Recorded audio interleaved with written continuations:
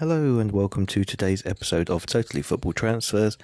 The date is Wednesday the 23rd of August and we have a range of stories from across the Premier League, a couple in Serie A and the inevitable one from the Saudi Pro League.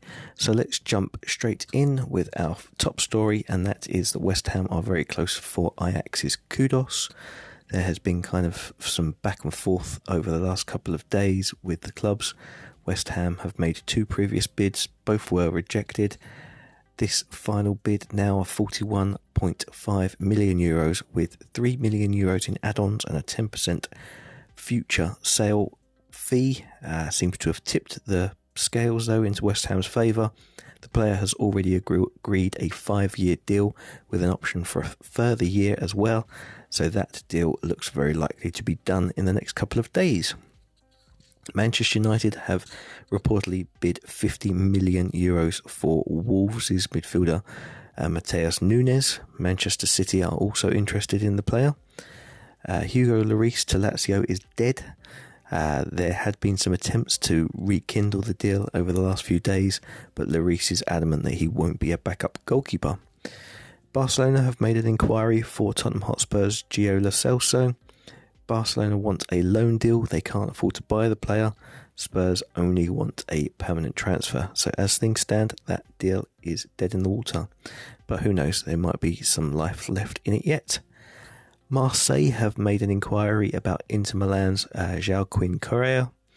Inter are basically lining up Alexis Sanchez as a potential option should the player leave for France.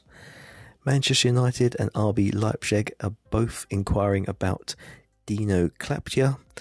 He's a young Croatian striker. As things stand, Leipzig are in pole position, but Manchester United have reportedly joined the chase.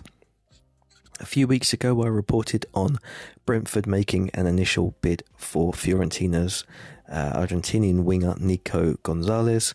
Well, Brentford have gone back in with a second bid of €40 million plus add-ons for the player. It's getting towards the sort of fee that Fiorentina would likely accept. He is an Argentinian international. He is Fiorentina's best player. However, he has had some injury concerns, and I think Brentford would do very well to sign him for somewhere in the region of around €45 million. He is an exceptional player, though, and would undoubtedly be a massive, massive coup should Brentford complete that deal. An unnamed Saudi Pro League club has made an offer for Nicolas Pepe. Besiktas offered him a 3-year deal last year. He turned that down as he didn't want to move to Turkey.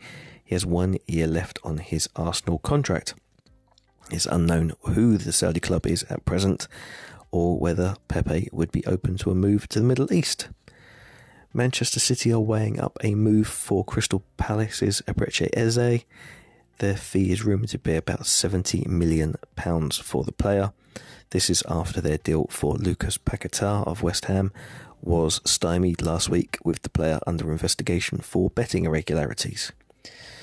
Crystal Palace are reportedly considering a bid for Leicester City's Kelechi Iheanacho. Again, the player has 1 year left on his contract, and Palace are looking to reinforce their striking options.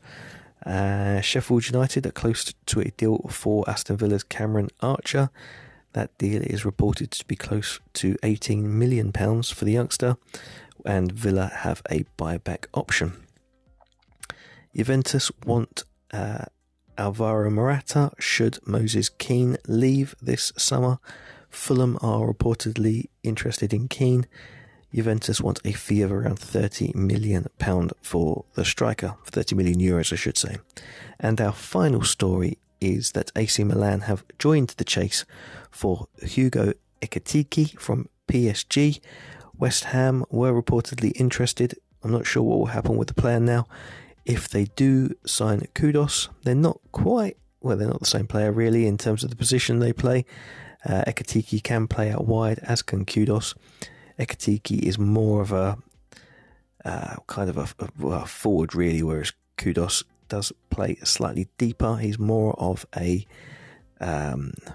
like an upgrade on a Jesse Lingard kind of second striker position. He can play wide as well, but he's better behind the number 9 position, whereas Ekitike is more of a inside forward, I guess is probably the best way of describing him. That is it for today's news and transfer gossip from across Europe. We'll be back tomorrow with even more news, so we'll speak to you again then.